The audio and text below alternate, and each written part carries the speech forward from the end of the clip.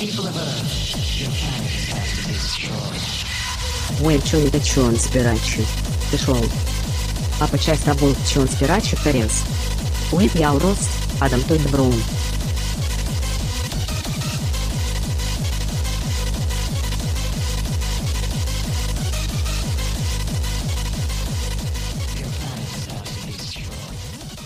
Hey, everybody. Welcome to Conspiracy, the show. I'm Adam Todd Brown. Who are you? I'm Olivia Haidar. We are your hosts and your guests, like every week. We are both. Olivia, how's it going? How have you been since we recorded last? Oh, you know, I'm feeling a little better since we recorded last. Yeah. A lot has changed in the world, you know? Yeah, exactly. You know, I've gotten out there. I've been talking to people. It's good. We're still not in Ukraine. Still haven't sent troops, I hope, by the time this goes up. Because here's the dirty little secret. We record these episodes back to back. So we're working in the future right now. We have no idea what happens next week.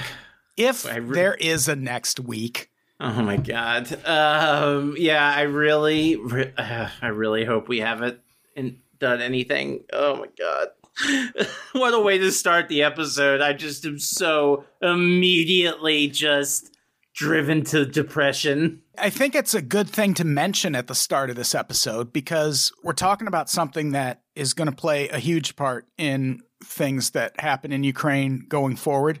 Sure, yeah. Which is actually, propaganda. Mm-hmm. You're going to hear a lot of it. You're already seeing it. Oh. Even if it's not government sponsored, like there's a ton of stuff going up on TikTok where people are like, look at this soldier filming an invasion on TikTok. And it's like, that is a guy skydiving in 2015. Right. Calm well, I down. mean, in even, you know, we all interact with propaganda every day in our daily lives just through the pure fact of consuming American media, which is itself an apparatus of propaganda in some form or another. There's very little that doesn't engender a love of a Western capitalistic ideal within us. I've done a couple episodes about a book called The CIA and the Cult of Intelligence.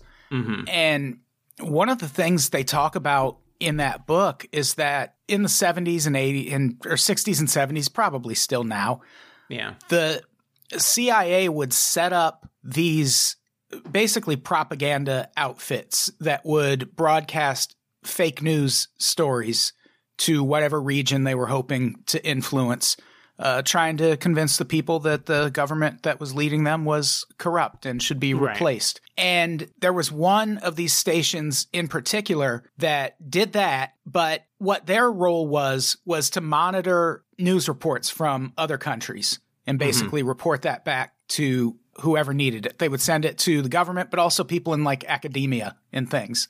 And they would keep track of legitimate news reports, but they would also keep track of who was paying attention to those fake news stories that the CIA was putting out. And what would happen is sometimes those fake news stories would get mixed in with the legitimate news stories that they were sending out to the government and to academics.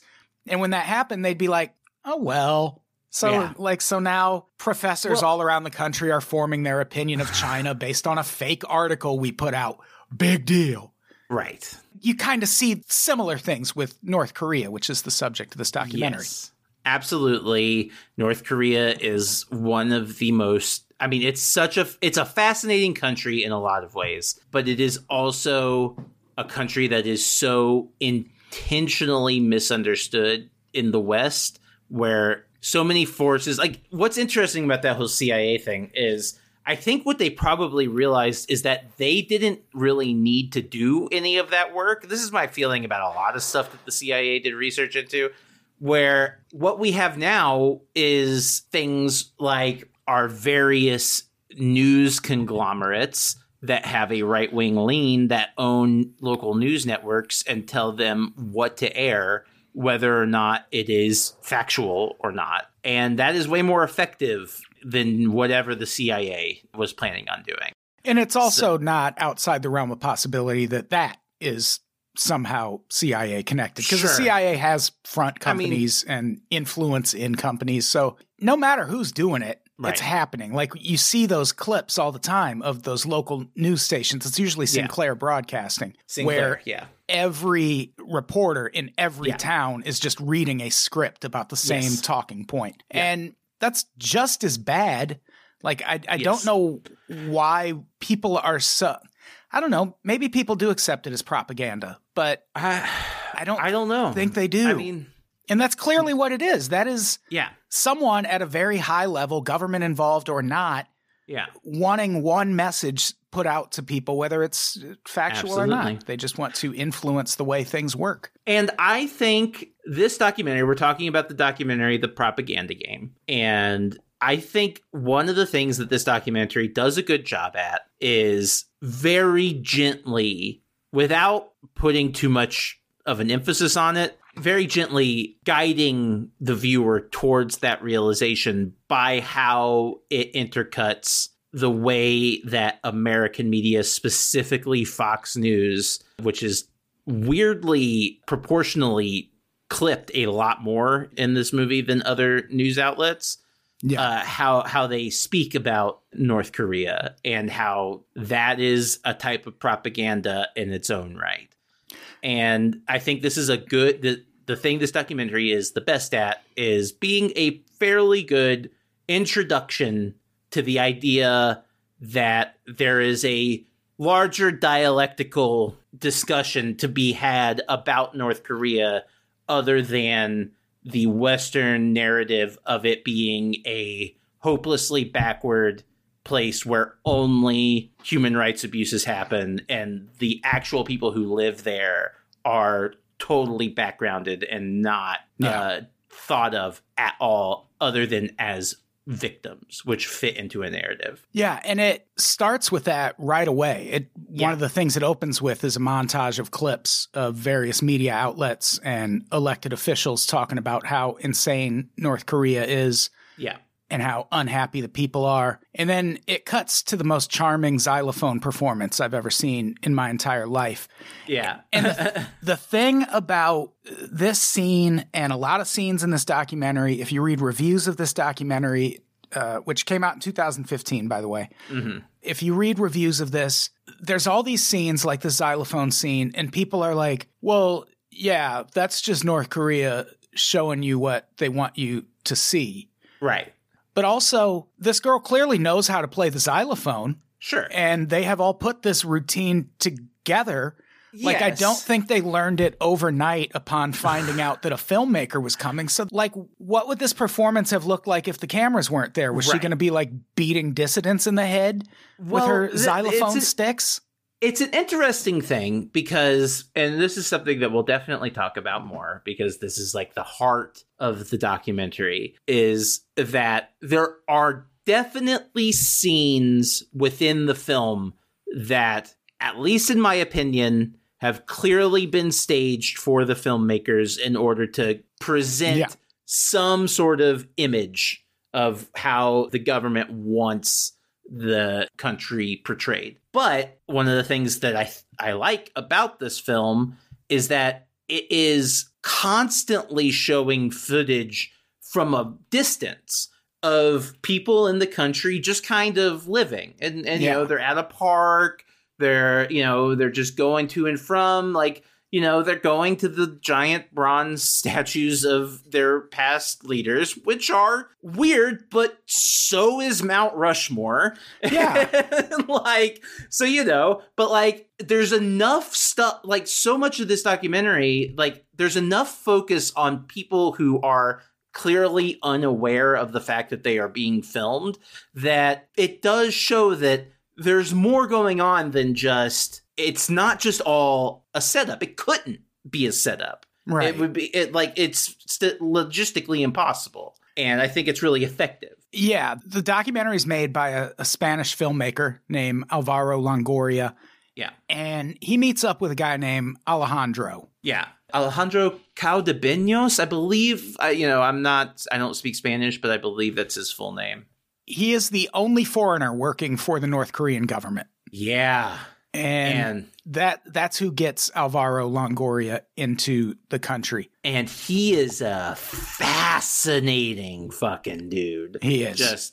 he ends up becoming the stealth subject of the documentary in a lot of ways. And every little tidbit that we learn about him is so interesting. Yeah. He basically acts as the guide for the filmmaker's tour of North Korea. And I think a big point of the documentary is in those moments where you're like, well, is this staged or is this actually what North Korea is like? The film just kind of leaves that up to you to decide. They don't ever really directly address it. Right. And one of the first moments like that, one that I think was clearly staged, is the people taking their wedding photos at the DMZ. It's like, no, what? It's not even pretty. No. Like, I could see if it was a very scenic place, but there's just all these official looking buildings. And well, they're painted a nice shade of blue. Yeah, so I'll give them that. But I still don't know if young newlyweds are taking their wedding photos at the DMZ. Look, no, I don't. That's not something that I would do. And I definitely, it seems suspicious. Yeah, it's weird, and like I said, North Korea is, for many reasons, just an incredibly fascinating country. There's just so much going on. And one of the things that I think this documentary highlights is how much it is, even though they hate America for some valid reasons and some kind of exaggerated reasons, they are also clearly trying, that is their model, and so much of the things that come off as dystopian, especially in Western eyes, are kind of a caricature of American society in some ways. It's very fascinating. Yeah. Yeah. It's at this point in the documentary where I'm realizing I don't know that much about the Korean War. You just watch MASH? Yeah. Yeah. Even MASH, I didn't like that much. Aw. Hawkeye? We do find out North Koreans are taught in school that America is the reason for their financial hardship and humiliation on the world stage. And it's like, yeah, us too. Yeah. That's basically. Everybody should be taught that. It's probably true. Yeah, I mean, it's interesting. Yeah, again, I think they fudge, their part in the beginning of the Korean War, but so does America. Yeah. And I think they are definitely correct that their financial hardship is mostly at the fault of America, among other forces, but that's a big one. Yeah, that's how we fight war when we don't want to send troops. We just choke you out financially. Ask Venezuela. Right. And one of the things they touch on in this, and one of the things I think people don't take into account enough, is it's very logical that North Korea spends as much money on defense as they do. Yeah. And that they put out this attitude of fucking try us. We will fucking nuke you. What would you do if you were North Korea? Like, they are surrounded by countries that want nothing more than for their government to fail. At least you would think that's the case. Right. Well, but and get into later. Maybe that's not that.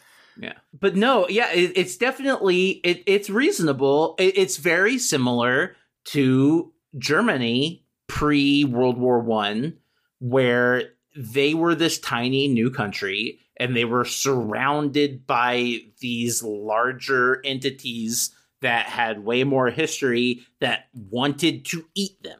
And so they built up this insane military, and, that ended up becoming a huge problem for the world. But it's a totally similar mindset. And it's something that we understand as reasonable when we're talking about 19th century Germany. And it's something that we find totally irrational and terrible when we talk about 20th and 21st century North Korea. They talk a lot about military exercises that we conduct with South Korea all the time. And countries don't like that. No. Like, no country likes you practicing war in their ocean. Like, I mean, American military bases and American military actions in our allied countries are out of fucking control and are totally fucking up our relationship, not only with the neighboring countries who are hostile, but also with those allied countries. Like, places like South Korea, they feel safe having the U.S. bases there because, they're so close to a country that is dangerous in many ways. But then there's Japan that still has 1 million fucking U.S. military bases on it, and they hate having them there, and they want them on. And that's how we should just not have those. That's ridiculous. All we're doing is causing strife. Yeah, people don't like having their land occupied. Sucks. Especially in the Middle East. We found that out the hard way. But anywhere, and man, we love doing it. Right. And this is just the whole North Korea thing.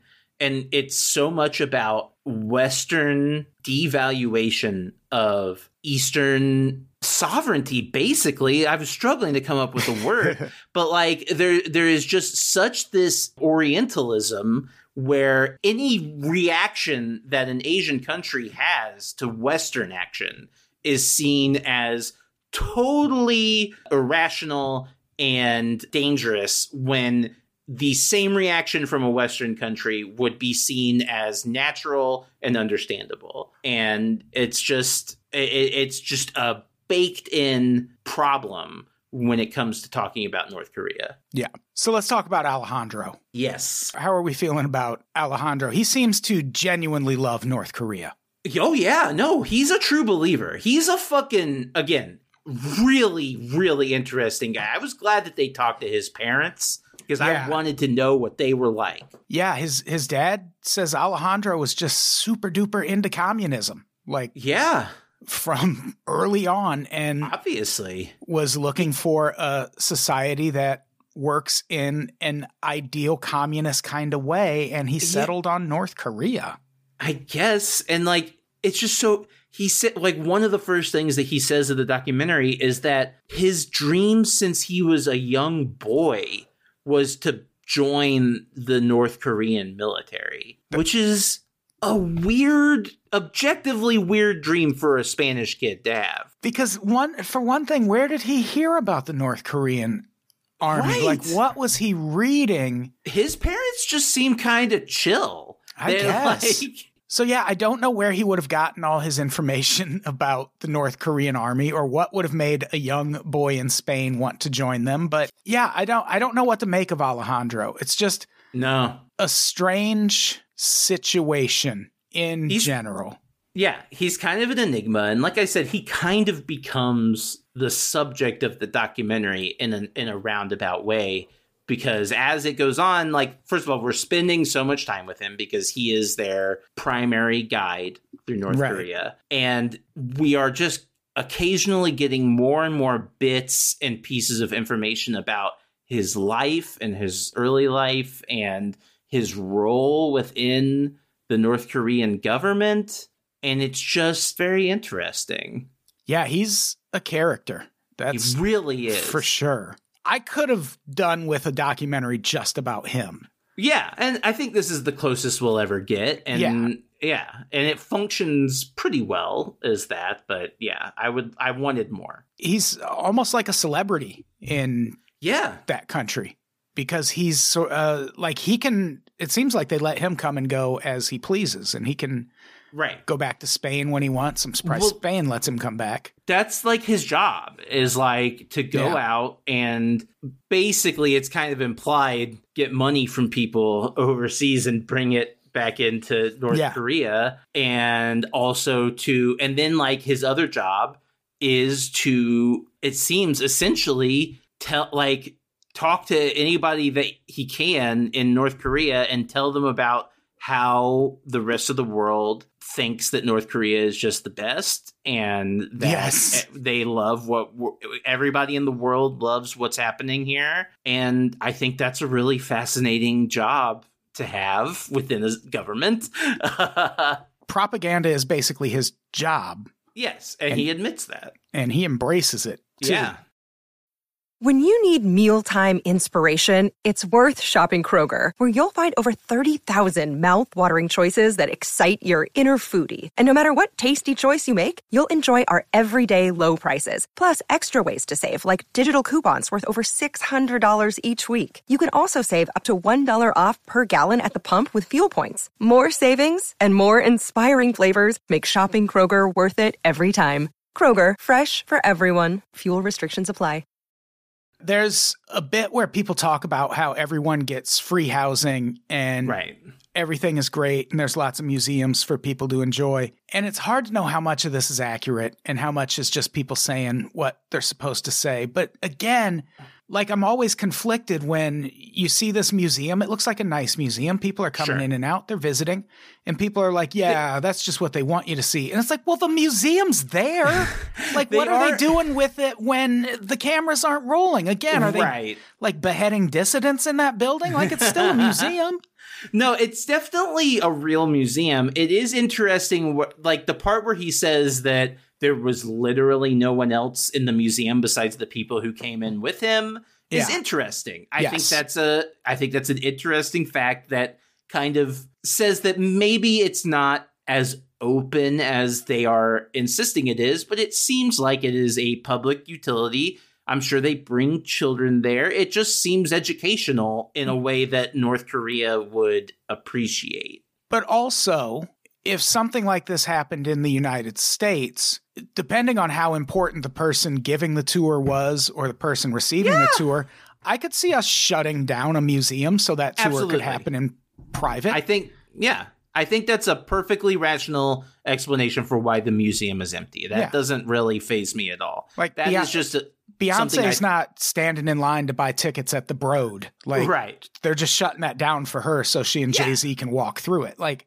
I get that it looks weird that there's no one there, but I think it was an interesting thing to note, but I definitely don't think it's any sort of referendum on, people's rights in North Korea, which is how it seems many people react to many of the things that are shown, both in this documentary and, just in general about North Korea. The water park scene, I think, is kind of the same thing where a lot of people would be like, well, that's just what they want you to see. And it's like, I don't know. It looks like they know how to use the water park. Yeah. Like, it seems like the people using it have used it before. And it's like, why would you build a water park just on the off chance that a foreign dignitary is going to come visit and you need to impress them with your water park? And I guess the counter argument would be like, but it's usually only for like military or officials or whatever. I don't know. But like, at a certain point, you're just tying yourself in knots in order to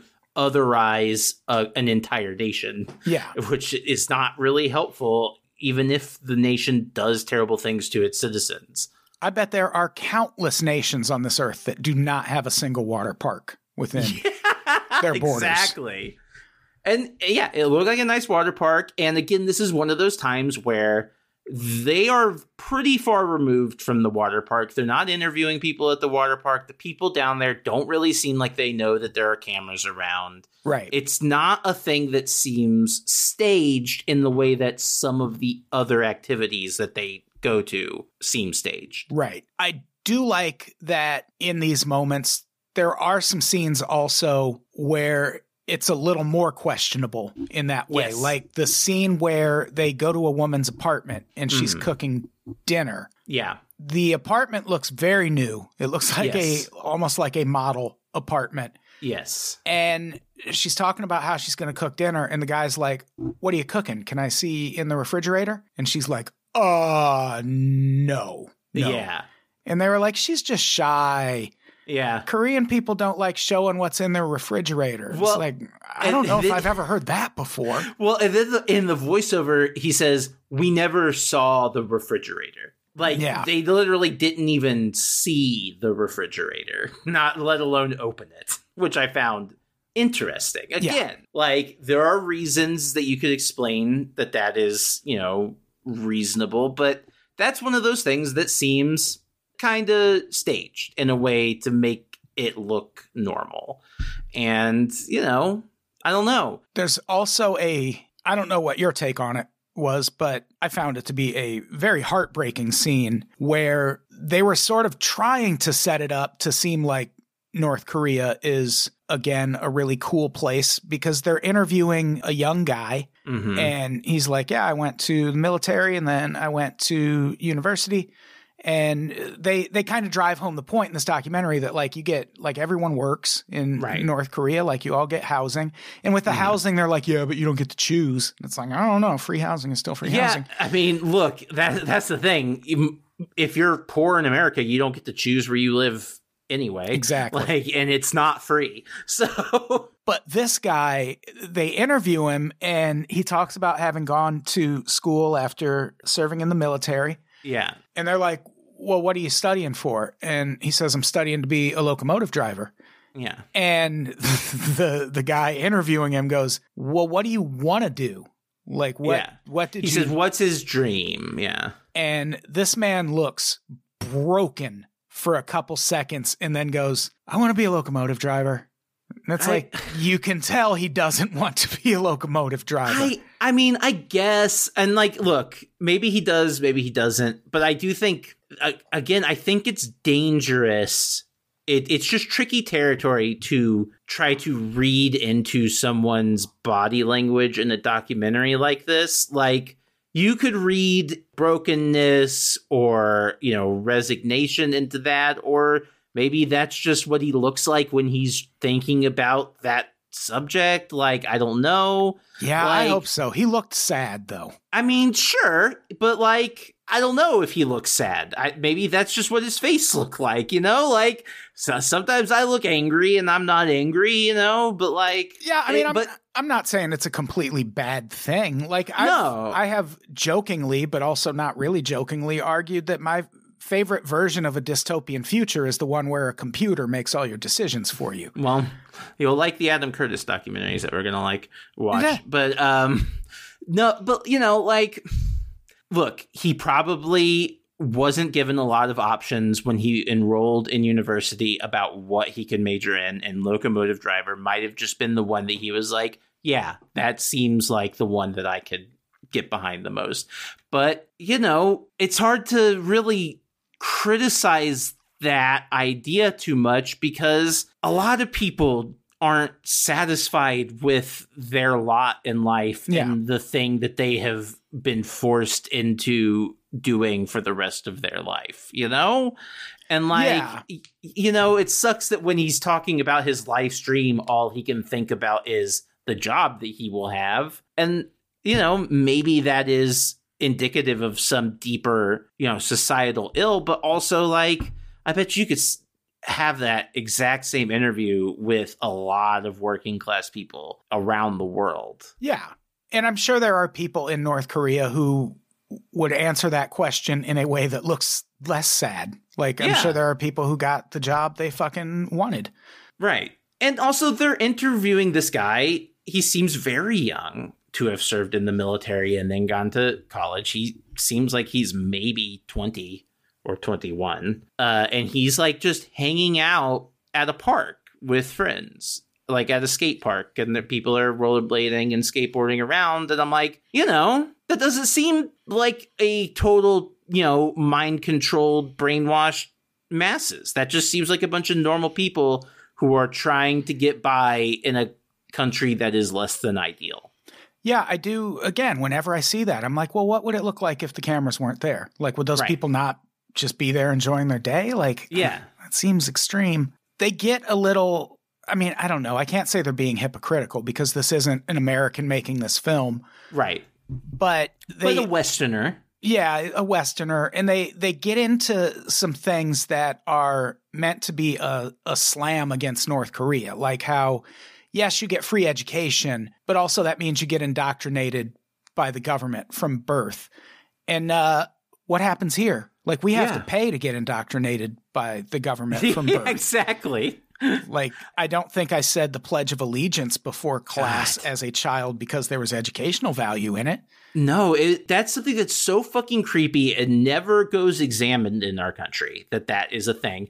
I got in detention multiple times because I refused to stand to say the pledge in high school. Like, you get punished for not giving in to the state indoctrination in America. Like, sure, was it like harsh punishment or whatever, but like, you know, these are not dissimilar phenomena. Yeah. The same thing happens when they start getting into how Kim Jong-il and North Korea in general use the film industry for propaganda purposes. And it's like, yeah, so do we. Right. Have you seen The Hurt Locker? Have you seen Zero Dark 30? Like, the CIA has a Hollywood liaison department. That's not rumor or conjecture. You can just go on their website and find it. Like, they have a Hollywood liaison who will sit in and guide you along the filmmaking process to make sure you tell the story and make the CIA look the way they want it all to happen.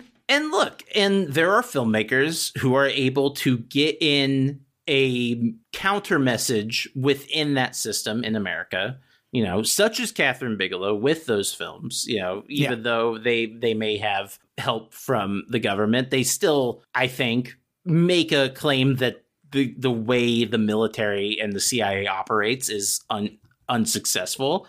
But and we aren't North Korean, and we don't speak that North Korean dialect, you know, and so that may be the case within the North Korean film industry. It may not, but regardless, you know, of course, their films are advancing their country's agenda. That's what, I mean, whether they want to or not, film, you know, has a political subtext, no matter what it is. Take your Marvel movies, Jesus. Yeah. As we were researching this, I found another North Korea documentary that I kind of want to try and track down and cover also. Sure. But it's from 1989. Okay. And it's a Polish documentary.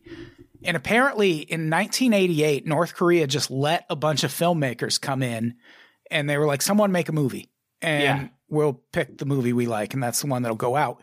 Yeah. And they picked this movie called Defilada, which means the parade in Poland or in Polish. And North Korea ends up like super duper praising this movie. Yeah. And then slowly they start to realize that this movie was actually very critical of North Korea and of totalitarianism in general. Yeah. And they eventually made this filmmaker like he's banned from the country now. But when that's why I'm so fascinated to see it. Yeah. Because at first they were like, oh, this is great. Thank you. Right. And then eventually they were like, wait. Right. This isn't nice at all. Yeah, I would be very interested to watch the documentary and that film. That would be very fascinating. Yeah. And like, you know, speaking of Hollywood fucking like propaganda, I immediately after watching this documentary last night watched the Seth Rogen, James Franco comedy, The Interview, which was famously, you know, that's the reason why North Korea hacked Sony and released all of Sony's emails. Which was funny.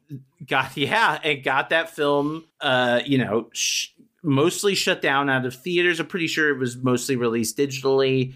Yeah. And that movie is propaganda. Like, 100%. It's kind of funny in points. Like, it's got Seth Rogen gets a couple good lines, but it is mostly jingoistic and xenophobic and kind of racist in a lot of ways. Seth Rogen and James Franco both do a lot of Asian accents, and it sucks. And like, that is straight up Hollywood propaganda. That's what that movie is. Like, and I kind of understand North Korea being pissed off about it, because also they kill like their current sitting leader. And we got mad about a dumb independent movie about the assassination of George Bush. So yeah, well, that was my one issue with that is he was like, well, there's never been a movie where they depict the murder of a sitting world leader. And it's like, yeah, there was in 2006, the George Bush movie. But the difference is that it was a small movie. It was not like that was a tiny independent film, whereas like The Interview was a major Hollywood blockbuster. And the difference also with Death of a President, which is what I think the George Bush movie was called. The thing about that movie, you go into it thinking, like, because I remember watching it when George Bush was in office. Me too. And it was at the theater I worked at. I think a lot of people went into it thinking, oh man, it's going to be so cathartic seeing George W. Bush get shot. No, yeah. And then it happens and you're like, oh no, this is so bad. Yeah. Like I didn't want it to end this way. Like this is going to be chaos.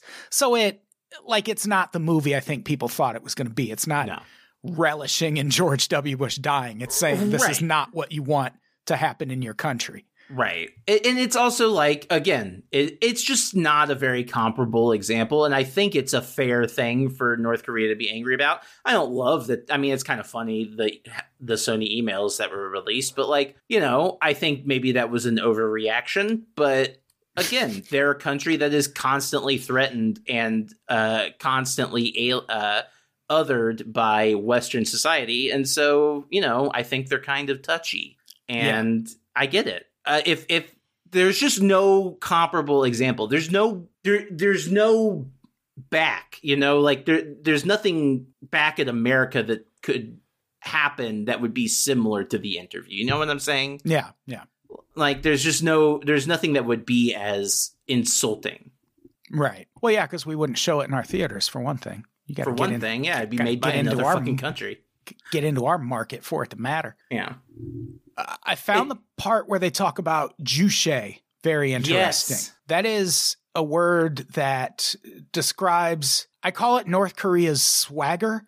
Like it's how they describe their attitude toward life. Right. And it's this really interesting section where they talk about how no one understands what it means. And because no one understands it, no one's going to protest against it. Right. And no one can explain it. And then they explain it in like 2 sentences. Well, they don't, though. That's the thing about their explanations of it, is that it doesn't really, it's vague. It's vague, you know, aphorisms. It's kind of, you know, it's kind of like The Game, you know, that pickup artist book. That's the thing. It's the secret.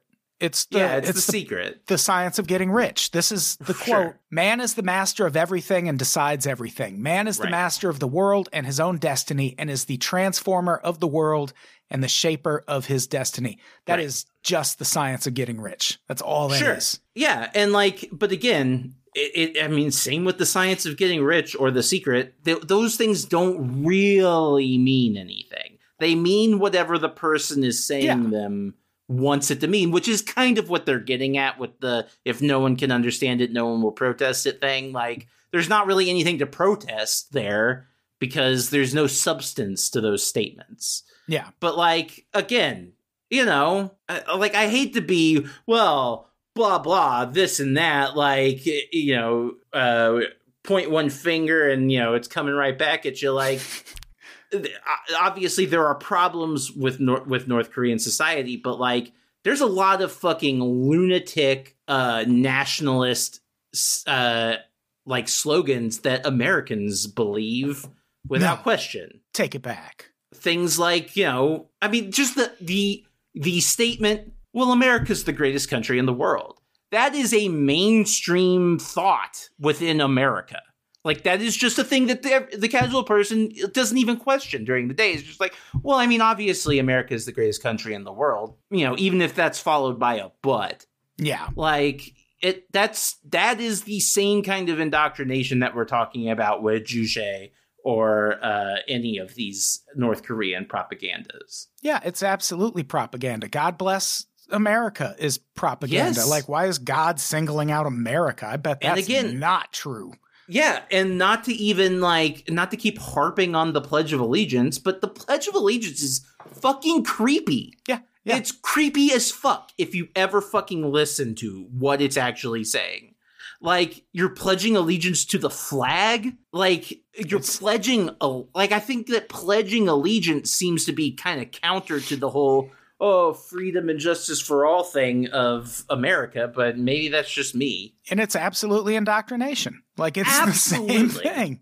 Yes. And it's just that, again, and this is, I mentioned earlier, North Korea is just kind of more, they just take it to the logical extremes of what American ideology does. Yeah. Like, it's just all out in the open, and they're not really hiding their more extreme views behind, like, doublespeak the way we do here. So then the documentary gets into all of those wild stories that we hear about North Korea, like killing people with tank rounds to the chest and discovering unicorns and shit. All of which, again, most of these clips keep coming from Fox News, which I find interesting because I think that is a good counterpoint as far as a national propaganda arm goes. Like, they are doing the exact same thing that, you know, these North Korean news anchors that we see throughout the clip do. Like, it's the same show, it's just a different language. Yeah, and you see it all over the media. Like, Fox News isn't totally guilty alone in that. Oh, yeah. Like, I'm just singling them out as the, again, the most outre kind of version of it. Yeah, Alejandro pops up in this part where they're talking about these wild stories about North Korea, and his quote is, "We are in a propaganda war."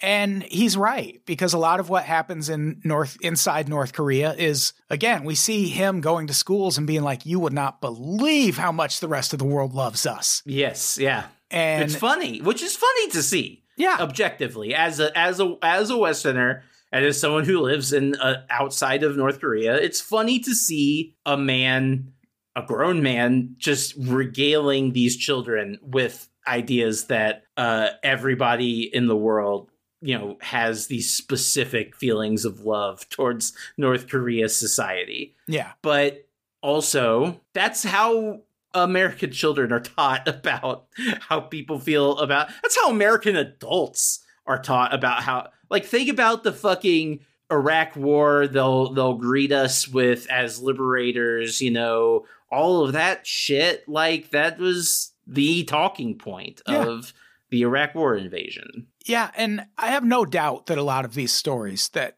come out of North Korea are not true. The one they bring up in particular is this story about how Kim Jong-un killed his uncle, who was a member of the government. Right. And killed him using a pack of dogs, a pack of wild dogs. And it's like, well, if he was controlling them as a pack and sicking them on people, they're not wild. They're just a pack of dogs who are under a person's control, which is the opposite of wild. But also, it seems like that story originated with a Chinese blogger. As, like, satire. And again, like I was saying about the CIA sending these stories that they gather out into the world, this is an example of it. Or, I mean, not saying the CIA is responsible for spreading this, but probably. I mean, well, no, but also the Chinese government has just as much of an incentive to spread similar rumors, as does so many. That's the thing. We can't, with a lot of the North Korea stuff, we can't just pin it on the CIA. Because there are global interests in keeping North Korea as a weirdo rogue state that no one can control. Yeah, and they bring up defectors, and that is also a thing that comes up in the CIA and the cult of intelligence. The CIA's way into defectors, or at least they very much were during the Cold War, probably still now. Because if you're talking about a country like North Korea that we don't have a lot of access to, that's one of the funniest things in that CIA and the Cult of Intelligence book is they make it really clear that at least in the 60s and 70s, we were bad at spying. Yeah. Like, we could not get inside Russia. We could not get inside China. Like, we just had to hope someone would leave and tell us what was going on in there. And even then, the CIA especially got so bad at in-person spying and flipping people that at one point a defector leaves Russia and just walks into the CIA's office at some point and is like, "Hey, I'm here to defect." And they're like, "We think you're playing a trick on us. Get out of here." And then they eventually defect to MI6, and MI6 was like, "Okay, this works." And that's how they got all the information from the guy, because we were bad at it. But it was also a thing we took a lot of interest in. Whenever someone would defect, the CIA would basically intercept that person, and one would, interview them, try to get whatever information they could get, but also help them write memoirs. Yeah. Because they wanted someone from inside that country to come to the United States and write a book about how terrible this fucking country was. And sometimes those people would kind of make up their accounts of things and end up retracting the story later. And I mean, that definitely still happens, I'm sure. Yeah. I mean, look, like there are a couple of defectors who are featured throughout, giving interviews separate, I believe. It seems like they're like stock footage interviews, not made for the documentary, with, I believe their names are Shin Dong-hyuk, I'm sorry, I don't speak Korean, and Am Myong-chul, both of whom give very moving testimonies about their time in North Korea. And I am not of the mind to necessarily doubt what they say, and I'm sure they are accurate to their experiences in the country, but I think it's also dangerous to paint the entire country, and this is how the West often operates. I don't think it's fair to paint the entire country based on the testimony of defectors like this. No. But I also don't think it's fair to discount their stories entirely. It's, again, the thing about North Korea that it's extremely complicated. Everything about it is super complicated, and the West has just simplified it into, this is a crazy place where people are tortured and murdered in the street and awful things happen all the time, when it's actually a place that people have to live and that life happens in.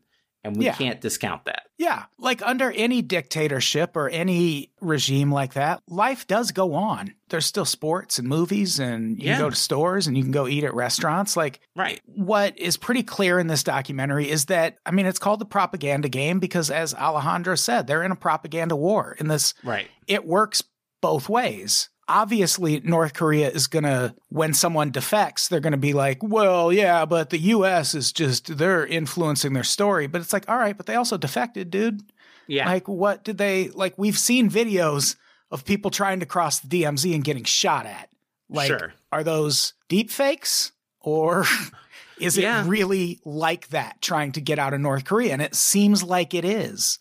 It is. So it's a thing that goes both ways. And I don't think Americans take that into account. I think we just assume that we always tell the truth about the evil people. I do think it's interesting when it comes to the people being shot at the DMZ thing is, the way that those can be a lot more gray than the black and white that they appear to be is that by the very nature of the DMZ, it could also be the South or an American troop killing these people crossing the DMZ, because that is the nature of the DMZ, is that is a place that you don't cross unless you have authorization. And so I don't know. They bring up in the documentary, what an ironically named place. Yeah. It is the most militarized zone on the planet. Well, because it's okay, but it's referring to the space between. So it's very militarized on the borders of the DMZ, but in between, it's actually a no man's land. And that is actually where there is no military presence. Fine. Yeah, Alejandro is on some shit when he starts talking about how North Korea is not ruled by a dictator. It's like, man, North Korea's been ruled by the same family since before my mom was born. Like, who did Kim Jong-un defeat in the last election? It's a fucking dictatorship. Get out of here. Absolutely. I think that is a thing that they should just own and try to normalize as, this is our society. This is... And I think what Americans will never take into account is sometimes people want a fucking dictator. Yeah, I mean, whether or not that is a healthy desire, right? Which is its own conversation. Absolutely. The people of North Korea clearly have genuine, whether indoctrinated or not, they clearly have genuine love and affection for all three of their great leaders of the past. And they make such a big deal about people being forced to cry, like when Kim Jong-il died. Right. And it's like, people in England weep when their fake royal family dies. Like, exactly. How is that any different? What do you... shitting on North Koreans for weeping for their president for. Like, it makes no sense. People cried about fucking Ronald Reagan. Yeah. Like, people cry about whether healthy or not, people around the world invest pieces of themselves into their world leaders. Yeah. And while I find that personally disturbing and abhorrent and not something that I am capable of doing, it's a fact of life around the world. And to just criticize North Korea because of that, and to claim that they are faking it, and to read all of these nefarious intents into those sorts of things is, again, total Orientalism, total alienating these people who are just human beings like the rest of us. What'd you think about the church scene? Creepy. I thought it was creepy. The church scene was weird. On the one hand, there are people there practicing religion, but sure, I don't know. Like, one thing I've always heard about a regime like this is there's not really room to worship someone else. No. Look, as a Westerner, I have no way to comment on whether or not any form of Christianity is allowed to be practiced within North Korea. I can only go based on what they are telling me in there, and also the fact that they tend to imprison missionaries, but also, like, a lot of countries do that because missionaries are often agents of chaos within the country. Yeah. But, like, this church scene was it just felt staged. I can't help it. It just felt staged. Everything about it felt off enough that I could tell that they're just, I don't know, but maybe this is just me. This is just my Western chauvinism showing. Yeah, but it did sound like they'd been practicing that song. They were singing a whole lot. And he comments on the fact that they're all really good singers and that there was no priest, and so they did not have a Eucharist and could not perform communion, which is whatever. I'm not Catholic. I don't know the protocol when a priest isn't available. I don't know, but, like, that's a coincidence, I would say, that the priest just happened to not be available on the day that they went and showed it. But also, the church was very plain for a Catholic church. There was no real Christian iconography that I could see, except for a picture of maybe Jesus and a baby, and that's it. I don't know. Look, and like I said, I think they were on an extremely guided tour making this documentary, and I'm sure that at least a percentage of the things that they were shown were fake, even if I think they got some very real, candid footage. And I think that this is one of the things that was faked. Yeah, because the documentary very rightfully after this moment gets into the story of Kenneth Bay.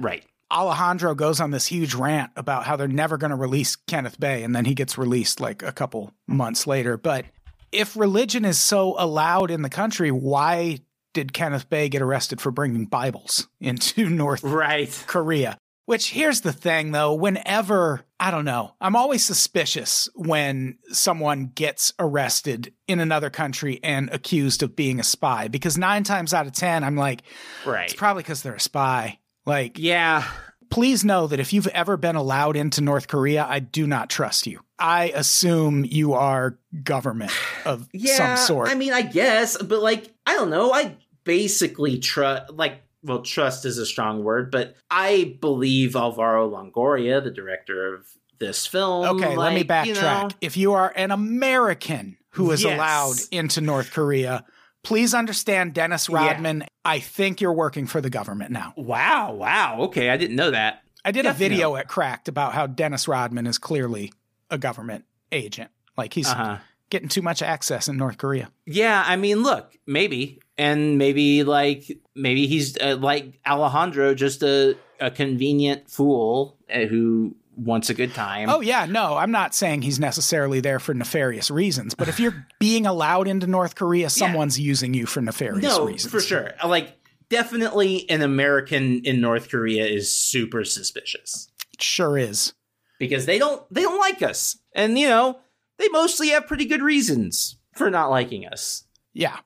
So the last thing they talk about, and I think it's really interesting, is the idea that a crazy North Korea actually benefits most involved parties. Korean unification would maybe benefit the United States a little bit. Right. Maybe China, depending on how things shake out. It's going to be one or the other. But as they explain in the documentary, China doesn't necessarily want that because they like having that communist buffer there on their border. The U.S. wants to still be able to sell weapons to people to protect them from North Korea, like the surrounding countries that we consider allies.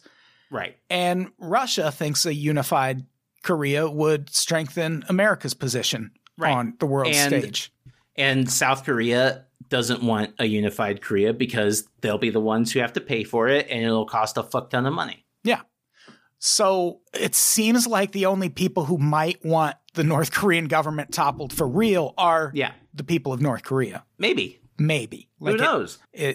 I'm sure those people exist. Like every government has people that want to topple it. Like exactly. That's just and maybe they will someday. Normal part of society. People disagree with your government. Yeah, and I think the fact that no one seems to think that is the regime being toppled from within is a possibility, which I think is an example of Western infantilization of Eastern countries. Like, they just don't think that it's possible that these babies will be able to stop suckling at the teat of their great leader. Yeah. And I think that is a really disgusting way to view them. They're human beings, and if enough of them are fed up enough with how they're being treated, then there will be an uprising someday. Yeah. That's usually how it happens. Either that or we'll figure out a way to cause it. Like that's also how it happens. Yes, that's also how it happens. I don't know, man. But I do just know that I think North Korea is an extreme, like I've said, an extremely fascinating country. Maybe it's in the running for most interesting nation on the planet. Just from for sure. Yeah. Just from a anthropological standpoint in the history of the world. There's never really been a place like that. Yeah. It's, I don't know. It's just so fascinating. And it's such an interesting mirror to America and to how America sees itself on the world stage, which is why I think that we have, or at least our propaganda apparatus has such an instinctual disgust reaction to them because, they're kind of like a little cartoon America in a lot of ways. Like, they're candy colored and they are, they love their military.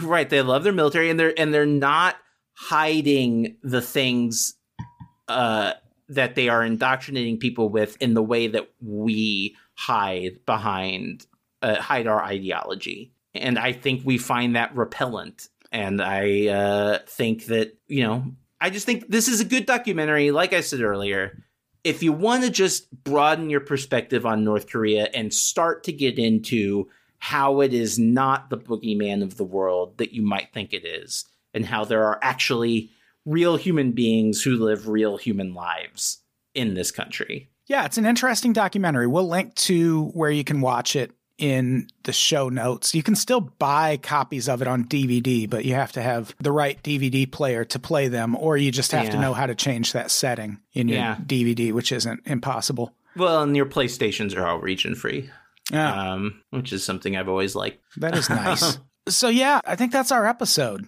Yeah. People watch this documentary and decide for yourself. It's an interesting one. It is. Do we have anything to plug before we get out of here? Yeah. I want to plug no war in the Ukraine, no American military intervention in the Ukraine. I think that would be the downfall of our society. And then you can also follow me on Twitter and Letterboxd at Either Haidar. While Twitter still exists. While it still exists and isn't pumping. Talk about a propaganda game. Oh, ooh. Right. You can follow me on Twitter and Instagram at Adam Todd Brown. That's Todd with 1D. You can also follow the show at Conspirapops on Twitter and Instagram. I don't update that Instagram as much as I should, but I'll get around to it. Don't worry about it. And bonus episodes at patreon.com/unpops, unpopsnetwork.supercast.tech, or right there in your Spotify app and in your Apple Podcast app soon. So hell yeah. Do all that. Get bonus episodes. Hear us talk about Jesse Ventura and things like that. And I think that's it. Let's get out of here. Olivia, say goodbye. Bye. Goodbye, everybody. We love you.